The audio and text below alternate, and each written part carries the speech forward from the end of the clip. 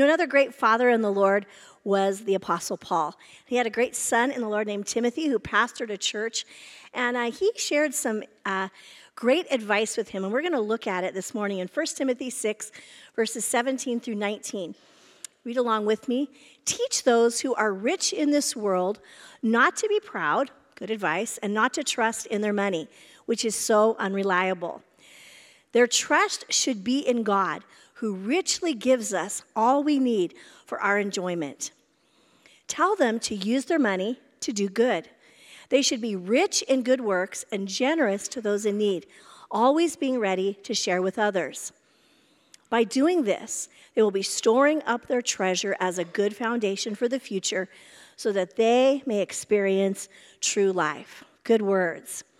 How many have enjoyed the last 5 weeks? If you're brand new today, I'd encourage you to go back to our archive and listen to our last series that we just finished on the book of Philippians. And we talked about being a community of joy and generosity. How many remember that? And I know for me, that has both challenged me. It has kind of convicted me. Anybody felt some conviction over the last few weeks? And it also compelled me to kind of take a deeper look at my own life and how I give and how I think about my resources and how I think about my life. And I want to read a couple more scriptures for you. Another one from Paul is in the book of Acts, verse 20, or chapter 20, verses 32 through 35. Read along with me. Now I entrust you to God, and he's speaking this to some elders. These are his last words to them. They're in the city of Ephesus, and these are his last thoughts to them, and so they're very important. I entrust you to God and the measure of his grace that is able to build you up and give you an inheritance with all those he has set apart for himself. I have never coveted anyone else's silver or gold or fine clothes. You know that these hands of mine have worked to supply my own needs and even the needs of those who were with me. And I have been a constant example. That's a pretty good testimony. I've been a constant example of how you can help those in need by working hard. You should remember the words of the Lord Jesus. It is more blessed to give than to receive. And let's hear from Jesus himself in Matthew 6, verses 19 through 21. Don't store up treasures here on earth where moths eat them and rust destroys them and where thieves break in and steal. Store your treasures in heaven where moths and rust cannot destroy and thieves don't break in and steal. Wherever your treasure is, there the desires of your heart will also be, where your treasure is. You know, I love Christmas. You've heard that. You've seen that over all the years that we've been here. And I love to give gifts. Right now in my house, I am one of Amazon's favorite customers because I have become what is known as an online Christmas shopper. I shop from the convenience of my easy chair with my iPad.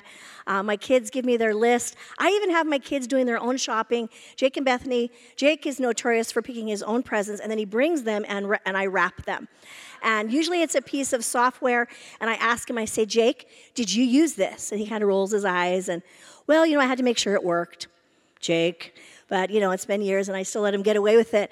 But I have this lovely wrapping station in my house, and I'm having so much fun wrapping. Right now, I'm behind. I have about 1/3 of the gifts wrapped under the tree, and I'm ready to hit the other ones. But, giving is fun for me. It really is something that I enjoy doing. And there's a term in baseball. I know baseball because my husband is a sports fanatic, and I've watched a few baseball games with him, and it's called the sweet spot. How many know what a sweet spot is? Okay, I see a few of you. Some of you guys were in first service, so you're cheating because I told you.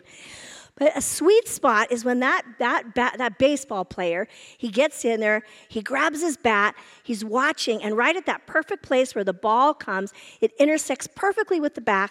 There's a crack. That's not really a crack sound. Anybody have a good crack sound? That sounds more like an egg breaking. But a crack, and it goes flying over into the home run zone. Everyone's cheering, and he has just hit his sweet spot. For each of us, we have a sweet spot in our life that God has called us to. It's a gift. It's a grace area. It's something that we're good at. It's something that makes our hearts sing. It's something that when, we exercise it, people's lives are touched. And as we've been looking at this series on being generous, a phrase came to my heart, and we're going to be looking at it over the next few weeks. And it's a question that I ask myself, do I live to give? Have I found my sweet spot in those areas of life where I'm gifted, where I have resource, where I'm capable and able to give into the lives of others? And am I doing that with all my heart, my soul, my strength? Today we're going to look at 3 lives from history. I love biographies. How many are with me? You like to read biographies? Look, if you don't, I just encourage you. It's a great way to encourage yourself. Look at great people's lives. But we're going to look at 3 lives in history that found their sweet spot. They found that thing that God had put them on this earth for, and they identified it, and they began to pursue it, and out of their life came such a sacrifice of giving and love, and that was so beautiful that so many lives were changed. And I hope today, just kind of getting to the end before we get there, that God is going to stir our hearts, and that this season, something is going to be deposited in our heart, and we are going to be those that are just excited about giving and letting the life of God flow out of us in many ways, but especially in that place where God has gifted us. The first couple that I want to talk about are 2 of my favorite people, William and Catherine Booth. I put both of their pictures here so you can see that they did have a young life. They looked a little better in the first picture. I kind of like the second picture. That kind of shows you he lived a little bit of life there with that beard and a hat. But they were a lovely 2 young people, both of them raised in Methodist families. They were raised in church. And William's family had had some money at one time in their life, but they were going through some poorer times, and he actually ended up having to become a pawnbroker's apprentice. That would be kind of an interesting job. But that was not his sweet spot. That was not his passion. And so he would go out and he began his heart, and where his heart really longed to touch were in the very poor areas of East London. He would go into the places where the thieves were, where the gamblers were, where the prostitutes were, where the derelicts and alcoholics were. And he would go and he would preach and he would meet needs, and he just began to just do that on his own. Catherine actually heard him preaching against alcoholism, and the rest is history. She fell in love with this fiery preacher. And she was a pretty fiery preacher of her on her own. Some people say that she was actually the better communicator of the 2. But both of them were passionate about taking the life and the love of Jesus Christ that he had given them and taking it to those people and those places that were some of the darkest of that day. It was interesting because William never took a salary from the ministry that he started. People would give him donations so that he and his family could live. But he so poured his life out. And some of the things that he began to accomplish, he would go and where the prostitutes were at one time, and he was actually one of the first people to come against the sex trafficking movement of the 1800s. They had prostitutes, young girls that were sold into prostitution between age 13 and 16. He raised over 380,000 signatures in that time, went to the legislators of that day and put out legislation that stopped that prostitution. That's pretty powerful. As he began to start his work, at first he only had a few people that kind of grabbed with him. Maybe he had about 10. It took him about 4 years, and he still only had about 10 people working with him. He would come in many times from the streets, and he would be bedraggled. He would literally sometimes be bloody because he had been beaten up by people that didn't want to hear his message, even though he was trying to help them. The wealthier people kind of mocked him, like, what are you doing with your life?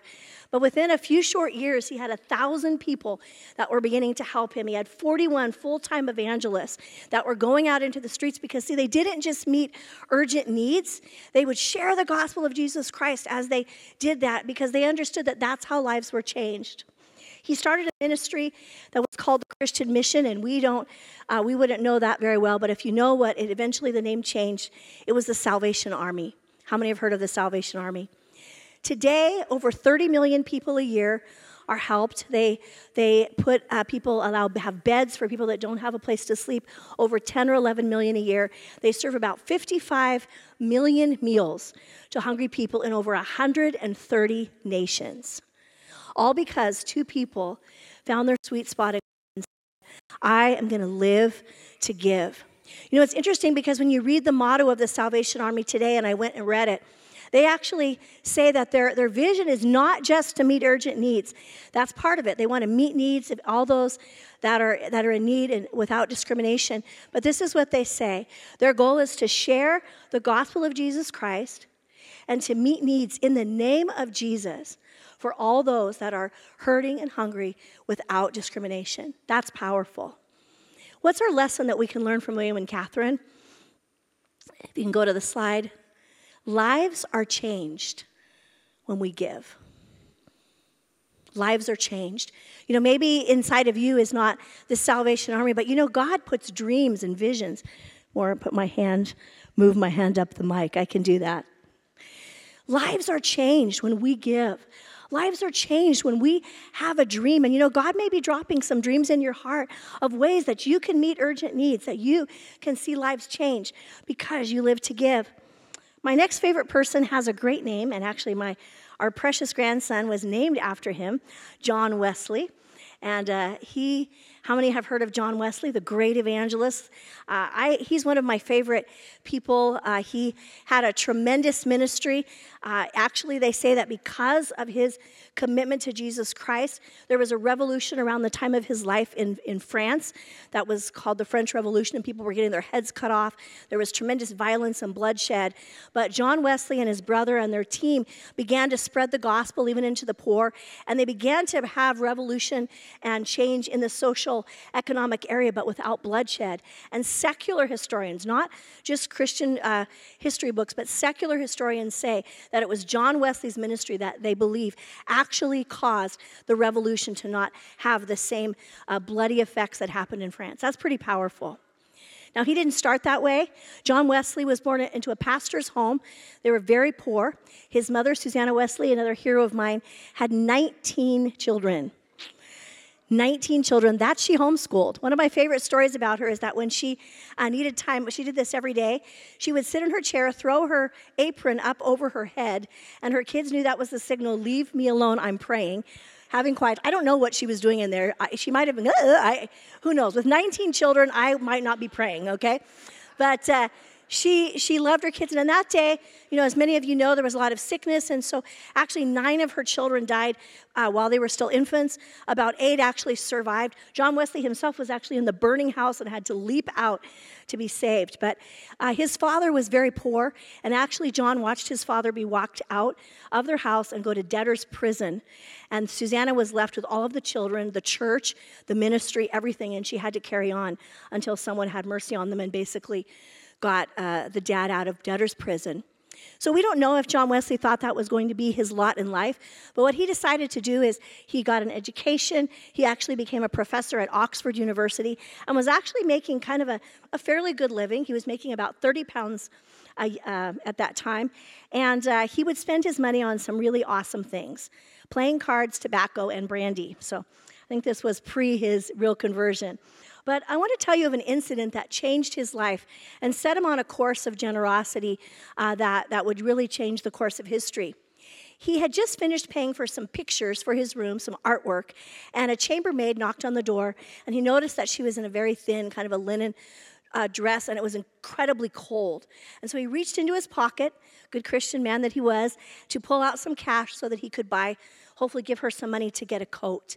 And when he pulled out his money, he realized he didn't have enough to give her because he had spent it on all the pictures that he had just put into his room, and it cut his heart. He actually, and this is not a message that tells you do not put anything on the wall. You can still have pictures. But it says, will the master say, well done, good and faithful steward? Thou hast adorned thy walls with the money which might have screened this poor creature from the cold. O justice, O mercy, are not these pictures the blood of this poor maid? He was so challenged that he made a statement, and we'll look at it in a minute, but he believed that when you became a Christian, that you were called to tithe, that you were called to give, but that above that, he felt that you should not raise your standard of living as much as your standard of giving. And he, at that point, was making about 30 pounds. He lived on 28, and he gave 2. The next year, he made 60. How much do you think he lived on? 28, and he gave 32. The next year, he made 90. He lived on 28 and gave the rest. And he did that constantly through his life. He built homes for widows. Just a profound amount of giving that he did. At one point, he had about 1,400 pounds that he was actually bringing in through his ministry, and he still lived at about 30 pounds. Why? Because he understood that everything he had come from God. And that sweet spot for him was in meeting the urgent needs of the people around him with the gospel, with the transforming message of Jesus Christ, and also with real life resources to help them. It's pretty powerful. To do this, he asked himself a few questions. And I'd like to read them to you because in this lesson that we learn from him, again, as I mentioned earlier, what should rise is not a Christian standard of living, but his standard of giving. Listen to these questions that he would ask himself. In spending this money, am I acting like I owned it, or am I acting like the Lord's trustee? What scripture requires me to spend this money in this way? Can I offer up this purchase as a sacrifice to the Lord? Will God reward me for this expenditure at the resurrection of the just? And then he had a prayer, which I'm not going to read right now, but a prayer that he would pray over his spending. And at the end of that prayer, he would know what he was to do. You know, I had an experience. I am not known as the most saving person. I am not the best saver. I'm more of a spender. How many are more spenders than savers in this room? Okay. So I was working on a finance class for the church. I was typing it out. I probably was not the best person to be doing it because I was being very convicted as I was typing out the class. And as I was going through, this phrase came to me that really has changed my life, and it was very similar to these questions that John Wesley asked. The phrase was, every spending decision is a spiritual decision. I remember reading that and it hit me, and I was like,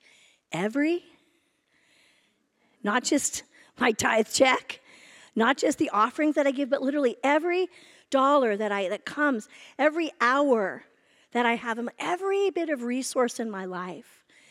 When I figure out how to spend it, it's not my own life that I'm spending. It's the life that God gave me, and it's a spiritual decision. That's kind of life-changing. That's how John Wesley lived. And I love to go on vacations. I love to eat well and all those things. But I've really come to believe that I have to be willing to ask this question and say, God, is my life my own, or is my life yours? Am I here to just spend my life in any way I want, my money, my resources, my time, my energy? Or am I here on this life for a purpose? Have you planted me? Have you created me? What's the sweet spot that you put in me? You know, when I was younger, I wanted to be a Broadway star.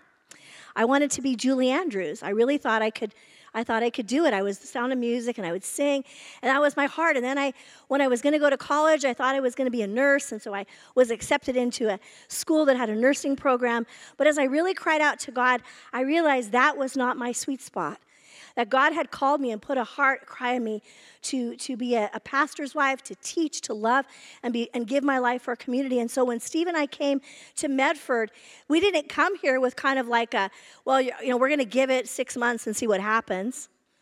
We didn't come here with, we're going to give like 10% of our life, and then 90% is going to be ours. No, we came and we said, God, everything we have is yours. Our time, our energy, our money, and we're going to give our lives to you. And, we haven't done a perfect job, and we haven't, I'm not saying we've given every single thing we have, but we have lived our life, I really believe, with that question. And can I tell you what? The joy that we have experienced from it is so awesome. When you give your life and you say, I'm going to be spent for the cause of God, it is such a powerful thing. Our world is so selfish. There's so many things that we just cling to. I was reading an article talking about for our children just how difficult it is. Because, when there wasn't television and all the advertising, all your kids knew was, I could have a train but now they're just bombarded with, give me, gimme, gimme. My name is Jimmy. Hopefully your name's not Jimmy. But they're so bombarded, and everything is about what I can consume and what I can heap onto myself. And these people that we're talking about, they lived and they said, you know what? That's not what makes my heart sing. They lived lives and said, I am here to give. Now I want to read my last person, and he's probably my favorite as I did the studying on him. He's a guy by the name of R.G. Letourneau. How many have heard of him? A few hands go up. If you've heard of him, the thing that we normally hear is that he came to a point in his life where he was literally giving 90% of his income and living on 10%. It's pretty powerful. But he didn't start there. He started out as kind of a poor farm boy. He only had a 7th grade education, but he had he had an acumen for engineering and for creating inventions, specifically in the area of earth-moving equipment. He would go on to have about 300 patents, about 300 inventions. Later in his life, he would actually be given an honorary engineering degree because of just the great skill that he had in those areas. And they actually say that he was so skilled in this area, in the machines, the earth-moving machines that he created, that they say that he actually was part of the reason that World War II was able to be won. It was helped by his equipment. And also, the highway infrastructure of modern America came because of the inventions that he had. He had a sister who was a missionary, and she, as sisters do, decided that she was going to tell him what to do with his life. And she said, you need to get right with God. You need to give your life to God. And so he went to a revival meeting, and he got saved, and he was going to give his life, and he thought, okay, that means I have to be a missionary too. And so he went to his pastor as he was getting ready to go become a missionary, and he went to his pastor, and they prayed. And this is what his pastor said to him. Brother Letourneau, God needs businessmen as well as preachers and missionaries. Letourneau responded, all right, if that's what God wants me to be, I'll be his businessman. He took his business partnership with God seriously, although he felt like God was getting a sorry specimen as a partner. And he began to give, and that generosity began to come because he believed, and our lesson that we're looking at is he believed that you cannot outgive God. You cannot outgive God. And his life demonstrated it. I want to read to you something that he stated. He said, some people think that I am all mixed up, that you can't serve the Lord in business too. But that's just the point. God needs businessmen as partners as well as preachers. When you go into partnership with God, you've got a partner closer and more active than any human partner you can ever get. He participates fully in everything you let him do. And when you start putting on airs and think you're doing it with your own head of steam, he can set you down quicker and harder than a thunderbolt. There's nothing dull about being in partnership with God. This was his perspective. The question is not how much of my money I can give to God, but rather how much of God's money I'm going to keep for myself. Pretty powerful. Sweet spots. Those that ministered out in the derelicts in the East End of London, a circuit riding preacher, a businessman, an engineer. Looking in this room, I don't know what your occupation is. I don't know what the call that God has on your life, but what I do know is that every single one of us and every single one of you has been given a gift by God. He has created you specifically for a purpose. You have a sweet spot.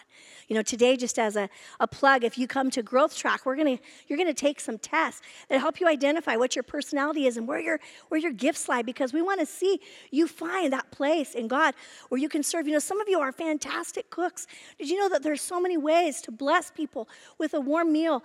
I know for Steve and I, we have people over to our house a lot for dinner or for different things, and so many people will tell us, we've never really ever sat at a table and had dinner.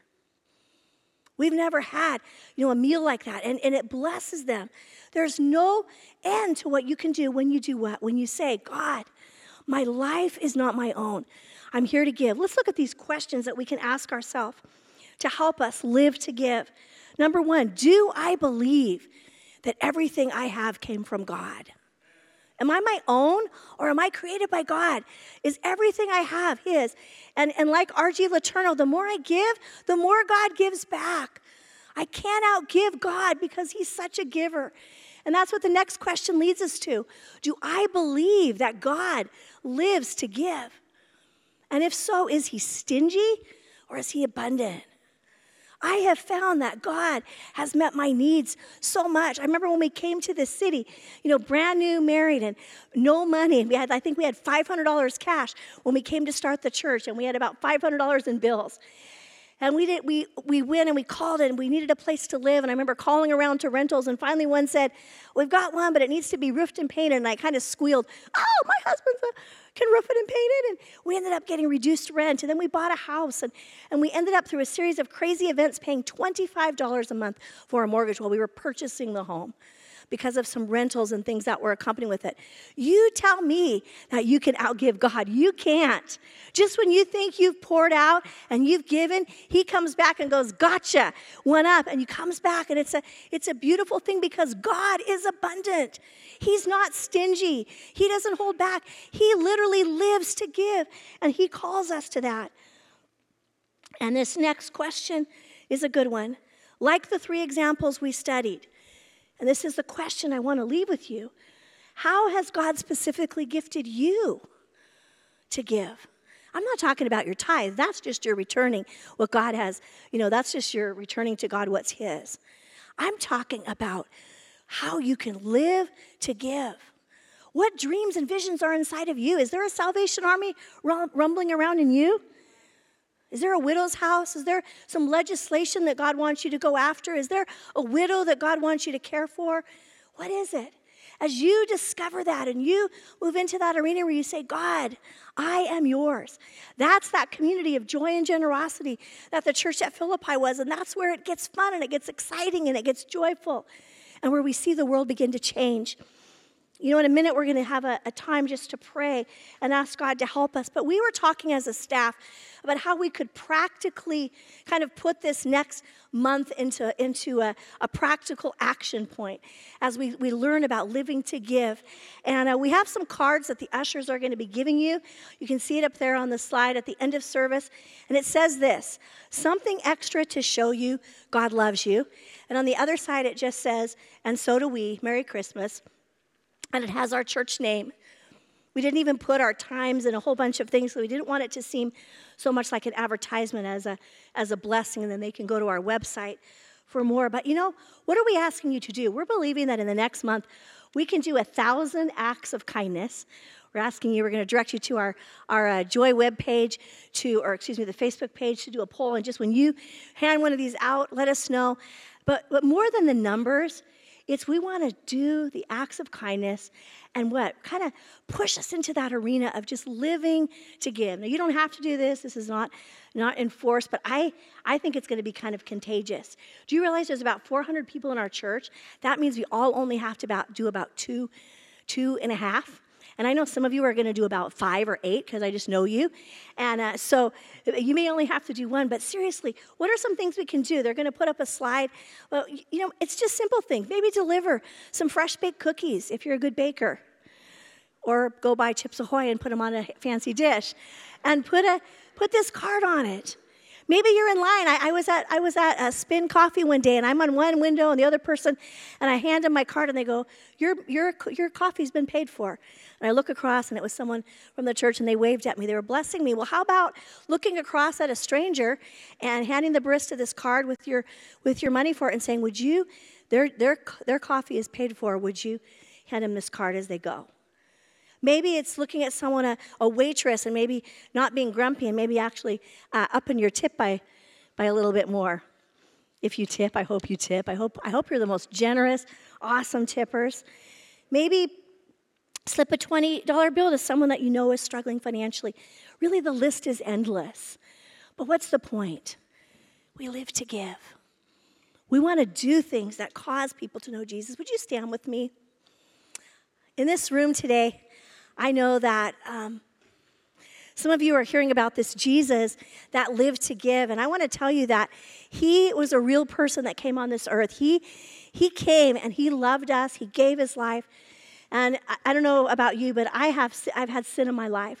I'm a sinner. I've done things that I'm ashamed of. And more than just the things I've done, I was separated from God. I had no hope, like the hope that Roxy talked about. I was lost without hope. And I had to come to Jesus and receive the free gift that he gave me of his life and his love, the blood that was shed for me. John 3:16 says, for God so loved the world that he gave his only son, that you and I, whoever believes in him, doesn't have to perish, but can have everlasting life.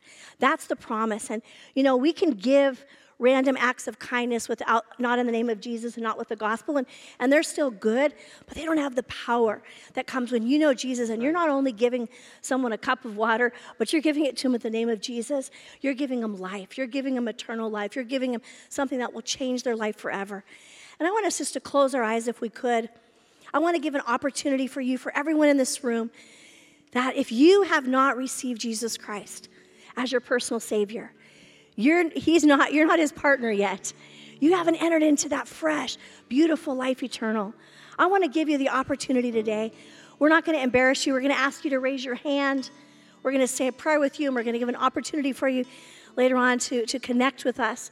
But we want you to come into contact with this God who loves you more than you can ever imagine. He died for you. He chose you. He wants you. And if that's you and you're saying, I want to know Jesus, I want to receive Jesus into my life, would you raise your hand right now? Every eye is closed. Would you just raise your hand? We want to pray with you.